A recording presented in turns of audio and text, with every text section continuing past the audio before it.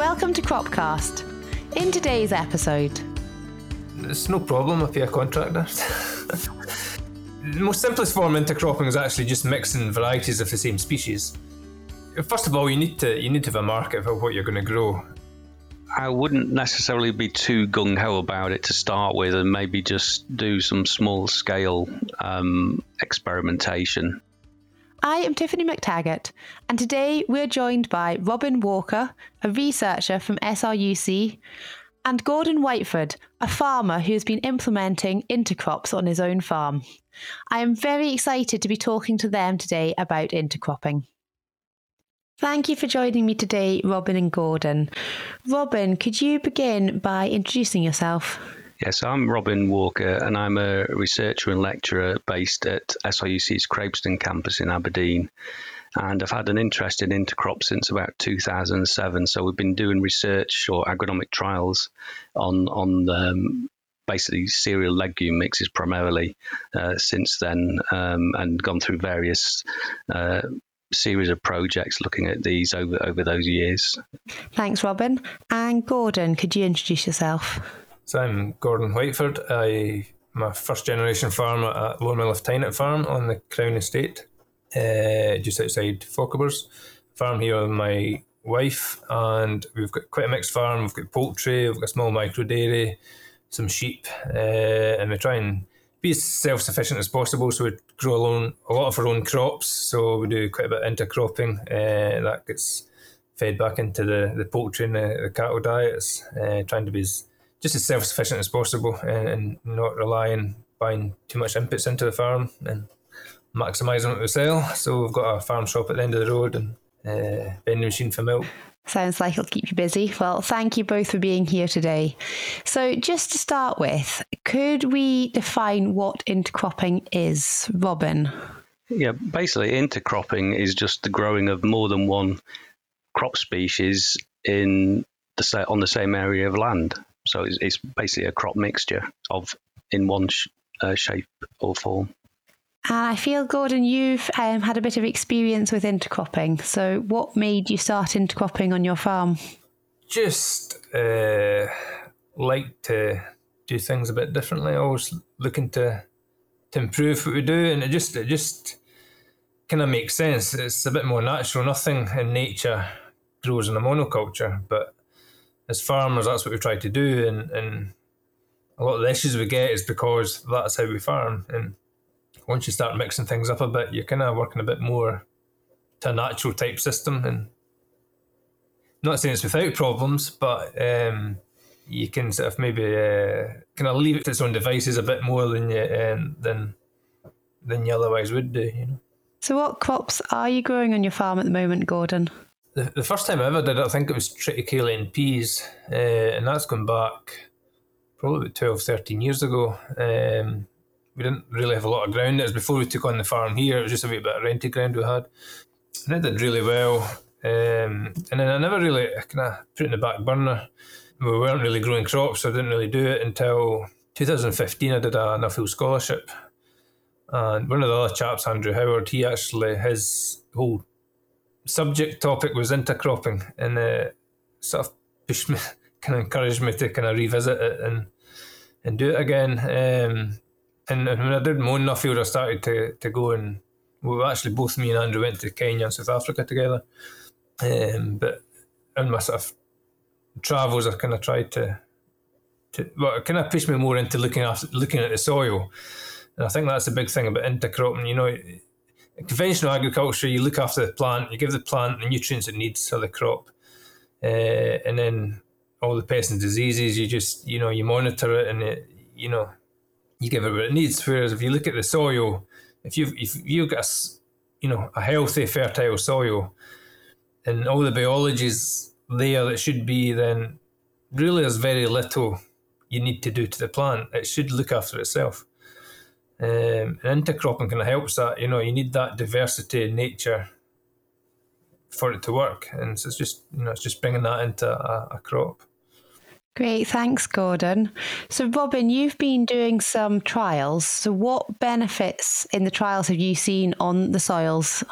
Yeah, so kind of some of the work that we've been done, I think, since about 2007 was when we first did them through some Scottish government work, was really looking at carryover effects or the impacts of having a legume as part of the intercrop, so cereal legume intercrops, and looking at the productivity of the intercrop itself, but also the kind of the carryover effect or the legacy effect that could have. So that's obviously the soil in some way, shape or form. Obviously the nitrogen fixation from the legume was a component of that, so you could use less nitrogen on the following crop, but also, as Gordon said, it influences the kind of microbial processes and things that are going on in there, just because you've got slightly different materials in the roots or the residues that are there, and for example encouraging worms and things like that. So there's a number of factors, primarily linked to kind of nutrition in one way or another, and the impact that can have on the soil going forward, and obviously the subsequent crops that you're growing in that area going forward. So would you be likely to see increased yields in the following crop? If you put no nitrogen on, yes, but it allows you to actually grow the crops with a reduced input of nitrogen. So we've done some work later on as part of a remix project, which was an EU project, as well as some more Scottish government work as well. And we were specifically looking at that. So we managed to kind of not quite half the amount of nitrogen, but we certainly reduced it substantially. So obviously there was a saving there in terms of the nitrogen, but to say it's not all about nitrogen, although obviously with the legume component, that's obviously a key part. It's all these other things in terms of the general soil health that you're looking at to improve, and the improved nutrient cycling of the nutrients that's already there as well. It's great to hear that there's lots of benefits to the soil. So thinking about intercropping, what species have you found worked well together, Gordon? So normally what we do is a cereal and a legume together. So we'll do things like wheat and peas, barley peas and oats. Barley peas works really well. We've done it a couple of times. You get a nice protein blend. We just bruise that and feed it as it is to cattle. The only problem I found with that is it tends to, if you get heavy rain or wind, it tends to sort of brackle over, and it's generally still been easy enough to cut because it's still kind of held up off the ground, but it just looks kind of untidy. I've never seen that. I've never had that issue with wheat and peas. We do most years, and barley, peas and oats, and they all seem to stand. And it just looks like a normal crop. You wouldn't know it was intercropped. You know, even when you're walking through the field, you're almost hard pushed to see the peas sometimes until you harvest it and it goes in the trailer and you see quite a lot of peas. You know, it's quite deceiving. You know, you think of a pea pod and how many peas is in it, and you know, one plant produces quite a lot of peas, so you know you don't actually physically have to see a lot of plants in the field to see it. But the evidence to the soil, you know, we see a lot more worms in the ground. Just the, you know, general health of the soil just seems to be better. It seems to improve the structure, and we see a yield increase. I mean, I think there's been figures quoted, sort of 30-40% increase in yield over just growing a monocrop. And I would say we certainly see that in the organic, because we're not putting fertiliser on. So, you know, if you just grow a monocrop, then, you know, you might get 1.5 tons to the acre, whereas you grow a multi-crop, you'll get 2 tons to the acre, you know. So, you know, that's about a third higher yield. And no inputs, you know, it essentially looks after itself. You know, you put the crop in the ground and then you go back in and combine it. You know, there's nothing in between, no operations in between, you know.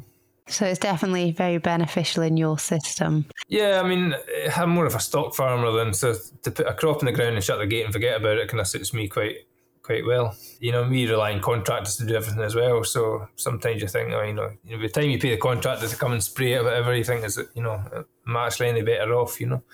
That probably makes your life a little bit easier when you're not worrying about putting sprays and fertilisers on, with you being organic as well. Robin, I'm sure with the trials there's probably a bit more inputs going in there. What sort of things have you been looking at? Well, in terms of inputs to the intercrop itself, not very much, because if you start looking at, for example, herbicides, they're really designed to knock out one. Basically they're designed to be used on a monocrop more often than not. So if you've got these kind of diverse species in there, whether it's a pea barley or pea oat or something like that, or pea wheat, the likelihood is you're actually going to kill one of the crops that you're actually intending to kind of grow through to full maturity. So we never actually used herbicides on the crops themselves. And we have done a little bit of work where we added some fertilizer, just a small amount of fertilizer, and yeah, it can kind of help boost the crop a little bit. But then you've got the or you would have the additional cost of the cost of the fertilizer and applying it as well. In terms of things like pest or disease control, again, we didn't really go down the route. It was much more down the organic route of the intercrop itself, fending for itself. And part of the thing we did was actually choose varieties which kind of matched maturity as best we could, given when a pea is harvestable is going to be different from when a cereal is harvestable if you've got that kind of intercrop going on. But we chose varieties partly in terms of trying to match maturity a little bit better, but also earliness of maturity was one of the things we were looking at as well, and disease resistance. So if you look going back to the disease pressure, we tended to choose varieties which were known to be better at the kind of suppression of the key diseases or resistance to the key diseases of those particular crops. Do you have a particular mix that was the best by a long shot, and particular variety as well? There were two things that probably came out better for us. I mean, Gordon's already mentioned barley and pea. I mean, he said there was a bit of brackling with some of his, but we found that to be one of the most consistent throughout the kind of years that we've done it, and we tended to sow at around about 60% of the full rate of the pea, because we were really looking at protein production. So we had a higher proportion of the seed rate for the pea, and then it was about 40% of the seed rate for the barley. And we've done it with 50-50 of the two. And again, other people will have their kind of favourites, but that's the one that we found worked better. The other thing that we did was actually we grew some lentils in a mix with oats, and they actually did quite well. We didn't necessarily grow them through successfully in every year that we tried them to grain of lentils, but we did on a couple of occasions. But what we did find, with all our more recent experiments in the Remix project, we actually looked at silage quality that could be made from these, because we were a bit concerned about, being in Aberdeenshire, the kind of vagaries of the weather and the season. So each year we had an area of each of the plots that we grew, we made into kind of micro silage. So we made small scale silage of these and gave an indication of the kind of the feed value that we could get from that. We took the rest of the plots all the way through to maturity, but we were just looking at really what options have you got to get a good quality feed, because most of these were kind of destined for livestock. At the end of the day, that's what we were really aiming for primarily, was giving us that sort of option in terms of harvesting, because people do get a bit concerned about, well, how are you going to harvest these things when the maturity is different, etc., etc. So it was really just to give people a few ideas of options that they could take. It does sound to be different options. Gordon, what seed rates do you usually use? Most of the ones we've done has been bought in mixed seed, and what's generally 60% cereal to 40% peas. We haven't really changed that just because that's the mix that we got. We are planning to do a bit more farm saved. We've actually farm saved some peas this year. We'll try sowing them next year. We've never, being organic, one of our biggest costs is buying in seed, because it has to be organic seed.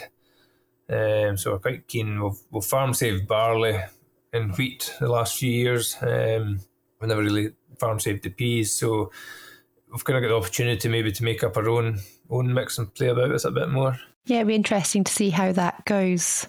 I'm assuming if you've got less beans, then the protein levels are going to be going down, so it could be worth a try for your feeding. Yeah, I mean, because we've got poultry, protein's quite we have to buy an organic soya. That's currently around about £1,200 a tonne. So any protein we can grow on the farm is saving us soya. And that's obviously having an impact, We obviously don't grow soya in the UK. Well, grow a little bit down south, but there's no organic soya grown in the UK.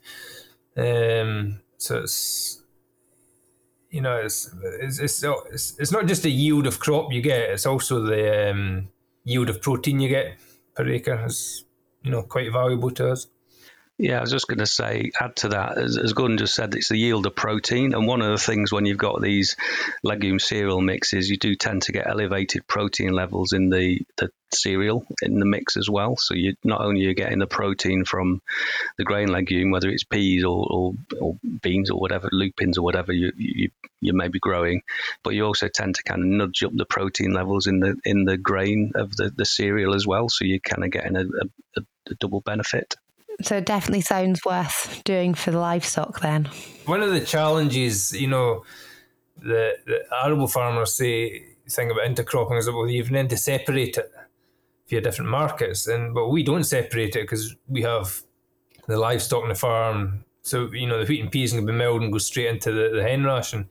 And the same with the cows, when you use barley, peas and oats, and it just gets bruised, and sometimes we prop corn it or we just dry it and bruise it as we need it. And we don't need to separate it. We go with what it is. But I mean, that's changing as well. I had a conversation this morning with a company who's designed and built a separator, and they are going to be able to separate 5 crops. So that's a complete game changer for arable farmers that want to go down this road and grow multi-species in one field. If they can grow 4 or 5 crops all at the same time, then and put it through a separator, then you've got the different markets. And also what Robin said about the higher protein, that's fantastic for milling wheat. It can push up the protein in the wheat and make that grades, whereas and then you've got the peas also as a byproduct to sell. So I'm assuming for doing the separation, you're going to have grains and seeds at different sizes so they can be separated apart. Yes, but I mean, most, even if you look at all your different cereals, and even different varieties of different cereals are generally different sizes anyway. Peas and beans are, obviously different size. You always see drapes quite small. So, it's something we do with the dress seed anyway. You tweak your dresser to, if you're dressing barley, then you tweak it to what smalls you're taking out, to what grains you want to keep, So there's differences between varieties. So that's just, a bit more of a challenge with, if you've got more than one crop. But, for certainly things like peas and beans can be very easily separated. Yeah. So Robin was mentioning before about harvesting. How are you harvesting the crop, Gordon? It's no problem. I pay a contractor. Honestly, they're surprisingly okay with it. They've kind of, when you tell them about it and you're like, oh no, this is going to be a disaster. And we haven't had any disasters. There's been no issues at all, really. You may have to take a bit more trash into the tank to stop it going over the sieves. But, for us, for feeding it to livestock, that's never really bothered us too much. Again, if you're going to dress it, then you can dress that trash out. But I wouldn't say it was, too bad. We had one issue. One year we're doing barley and peas, and it choked the sieve in the combine, and you could see this line where it's just coming over the straw walkers at the back. But we fixed it. That was just one run around the field and opened up the sieves a bit and tweaked the settings in the combine, and it wasn't an issue after that. And have you tried whole cropping it? We do, so we do arable silage as well. Generally, if we're putting the field back into grass, we'll quite often sort of do an arable silage mix. And, that's quite common. Intercropping is a bit alien to when you're talking about cereals and combining them. But for forage, it's been about for a long time. It's nothing, the same benefits apply. but cutting it and putting it into a silage pit or a bale is a lot easier than taking it through the combine. But we generally find there's no issue combining it. It's you just set the combine for the the smallest seed or whatever. Excellent. So, Robin, when you've been taking the crops through when they mature, do you find that they all kind of mature at the same time, or do you find the beans are ready before the cereals, or vice versa? Oh, well, if you're talking about the beans, we've not had that much success with the beans because they're generally very, very late maturing. So we'd grown it with barley. I know some people will grow wheat and beans and sometimes manage that. It certainly works in, I say, these EU projects we've been involved in. It's quite common in France, but it never really worked quite so well with us.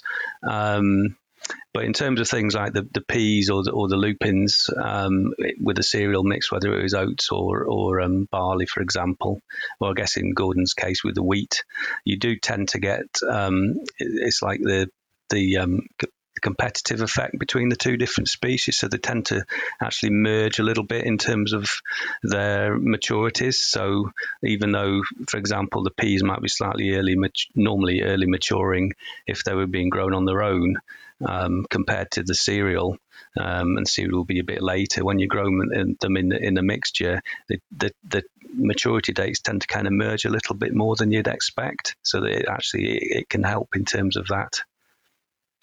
Okay, so not beans, but peas and lupins are good options then in Scotland. Better. I still think peas is probably the better one at the moment. The lupins, it can be a really, really weedy crop as well. Bearing in mind your limitations in terms of, well, in an organic system, you can't use a herbicide, but you've got limitations if you're using it conventionally as well, just because you're likely to kill one or the other of your crops. Yeah, it's definitely worth reading the label if they were looking to go and put something on the crops. So, Gordon, what's the biggest challenge in growing intercrops that you found? Just deciding what to put in the ground, maybe.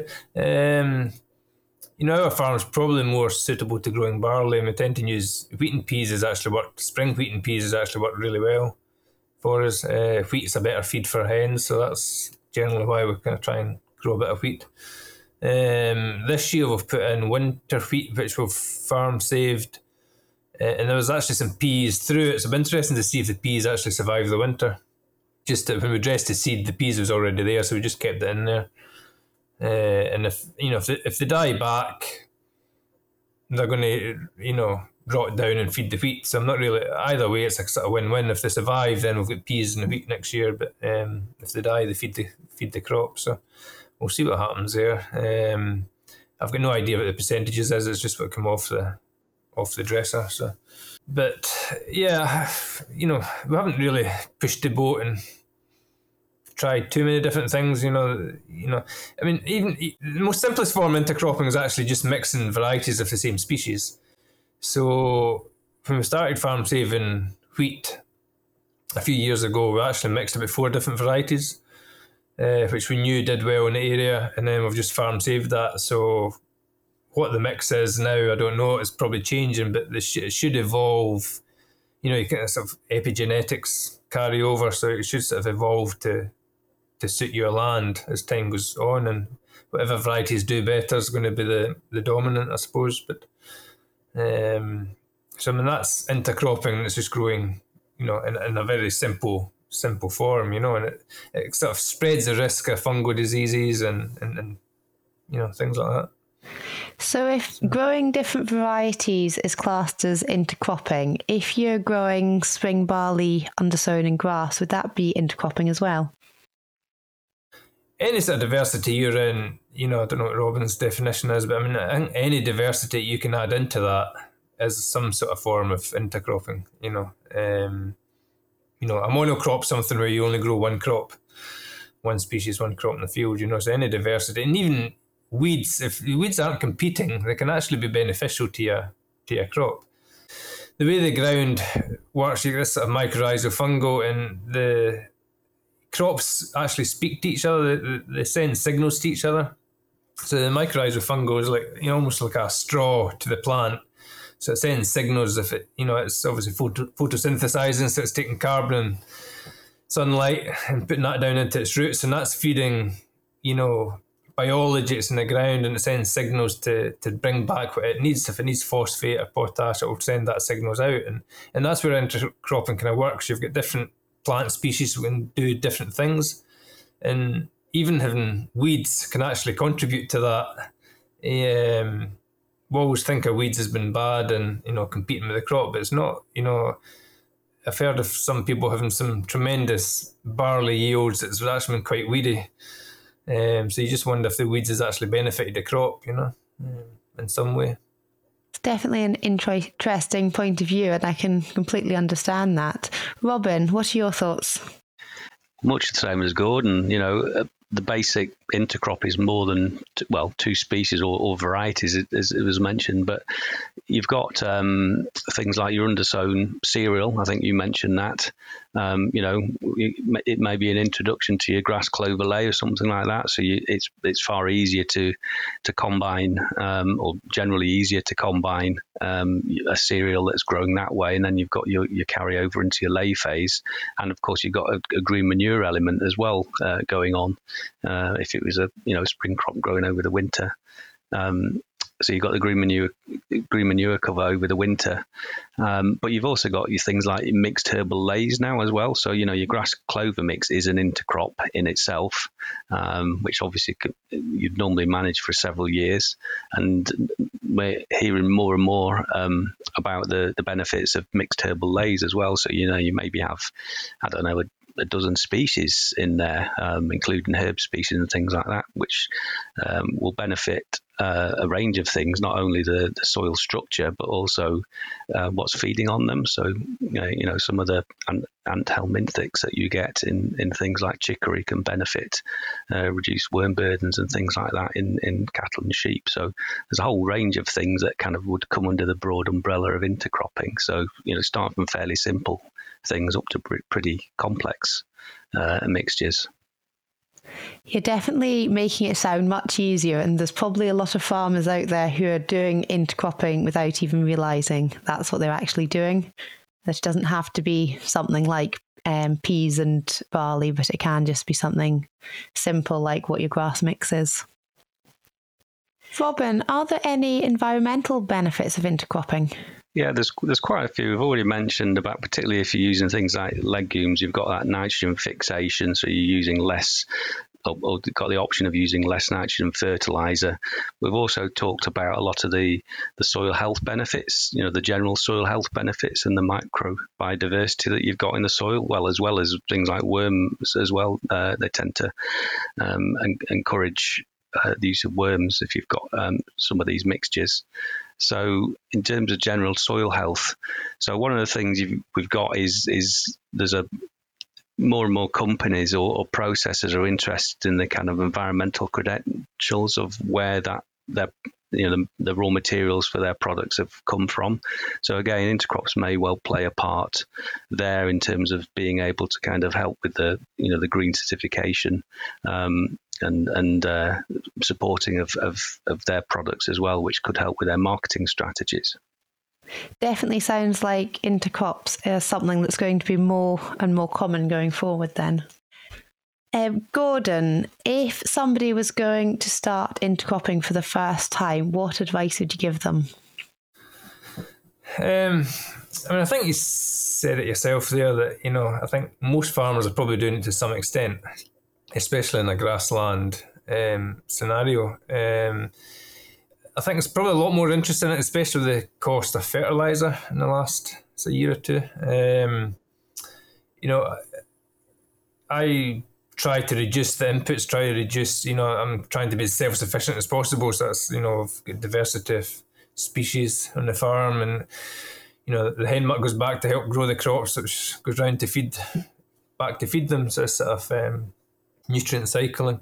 Going back to grassland, I think there's quite a lot of research looking at, multi-species grasses is outperforming, a monocrop of ryegrass with synthetic fertiliser. And I think when you're talking about what challenges before, a lot of the varieties that you use today have been bred are the ones that respond best to artificial nitrogen. So it's almost a sort of vicious circle that we're getting sold these varieties and we're getting sold the fertiliser because they'll complement each other. So almost coming off of that treadmill. And, you do have to sort of question what varieties we're breeding. Are we probably have not been going in the right direction. And I think, it needs a fundamental change. And I think that's why we're quite keen to farm save our own seed. Just because hopefully, it's great, sort of epigenetics will sort of kick in, and hopefully that seed's evolving for us, over time. It definitely sounds like you've jumped off that treadmill and are thinking about what you're doing and why you're doing it as well. Robin, I think you've got some interesting projects which you're working on. Do you want to tell us a bit more about them? Yeah, so following on from some of the kind of more agronomy type projects, the remix in the Scottish Government, which we've spoken a little bit about earlier, we've got a new EU project called Intercrop Values, which is really looking at the supply chain of products which have been produced from an intercrop in some way, shape or form. So really looking at the kind of the sticking points in that value chain and how we can overcome those. So that, there's a range of things being done in the UK. We're linked with SAOS for our part, but the various other countries are looking at particular things, but ours is specifically about high-end or high-value products being produced from intercrops at the farm level, and how they kind of tie along in the value chain there. That sounds like a very interesting project. So, Gordon, what top tip would you give anyone who's deciding to grow a legume and a cereal together for the first time? First of all, you need to have a market for what you're going to grow. If you've got your own livestock on the farm, then that's easy. You've got the market there. If you're wanting to sell that, then is there a livestock farmer that's going to buy you, so you don't have to separate it, or do you have the means to separate it, or can another company buy it off you and separate? And if it's two different products. So this it's such a big topic. There's so many options, and kind of feel like we've just kind of scratched the surface ourselves. But just mixing varieties. If you're growing malt and barley, for example, the malts doesn't want a single variety, so you have to be careful. But with what you do, I mean, there's no point doing anything unless you've got a market for it. So that's the number one challenge, possibly. After that, then you can crack on and do whatever you want. Everybody knows their own farm and what it's capable of. It's just pushing the boundary a little bit and trying to improve. You're not going to jump out and start growing maize or soy or something like that. You just look at what your neighbours are growing and what experience you've got, and just work on it. Know your own market is definitely very good advice. It's pointless growing it if there's nowhere for it to go afterwards. And by the sound of things, Gordon, I feel like it's very much trial and error once you get into it. Yeah, I mean, I wouldn't say we've had any disasters. I think you maybe get more options if it does go wrong. If you grow wheat and peas, there's nothing stopping you cutting it for silage if you think it's too weedy and you don't want to take it through to combining. But again, it's one of the things about intercropping is we actually see less weed pressure because you're almost filling that void. If you grow a monocrop, then nature wants to kick in and add diversity, so they throw the weeds up. Whereas if you put that diversity in the first place, then you've actually suppressed nature wanting to throw weeds at it. So you're in charge of the diversity instead of nature being in charge of it. So you don't really have to understand what's happening. You just have to go, understand the concept and maybe have a little bit of faith. But a faith in nature. But it's going back to, farmers centuries ago knew their land and rotations and I think we've lost a lot of that knowledge. Almost made farming too simplistic, and that's what creates a lot of our problems. Do you find that you've got less weeds across your farm now that you're doing intercropping?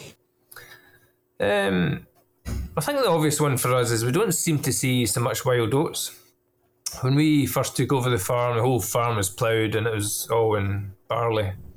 In some fields you see quite a lot of wild oats, and that's something we just don't seem to see anymore. Presumably the wild oats are still there, it's just they haven't got the conditions to grow. I wouldn't say we've got too much.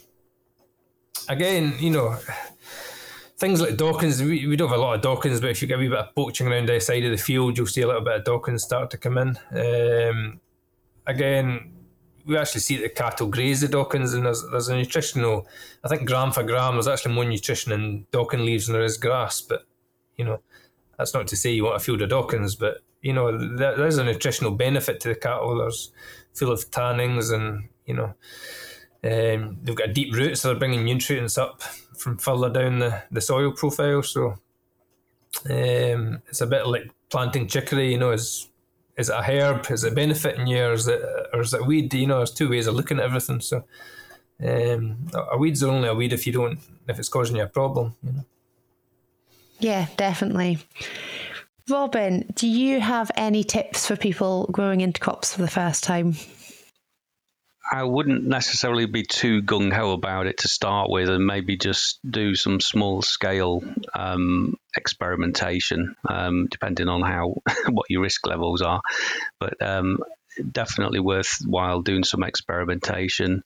There's lots of information about there from various places now. There's more of it about, so there's lots of information you can pick up, like technical notes and technical leaflets and things like that, from various places, and just get a feel for the type of thing that you should go with. But I would go for something fairly simple to start with, fairly basic, just to kind of get a feel for it. And as Gordon said, farmers will know their farms better than anybody, and which fields are most likely to kind of, each of their fields and the climate and everything, and what may or may not work. So wouldn't necessarily go with there isn't really a standard thing to go for, but you'll have a feel for maybe what might work based on, some of the discussion that we've had today, but also from some of these other sources of information linked to some of the projects, for example, that I've mentioned as well. There's outputs from those and others. Thank you, Robin and Gordon, for joining us today. It's really appreciated you giving up your time to tell us about intercropping. Big thank you for all of you who've listened today, and if you've enjoyed the episode, please like, subscribe and follow our podcast. Why not try listening to Natural Capital? It's one of our other podcasts, and there's an episode that came out in December looking at natural capital on arable farms. It's definitely worth a listen. The Farm Advisory Service Podcast. Audio advice on livestock, crops and soils, environment, rural business and more. Brought to you in association with the Scottish Government.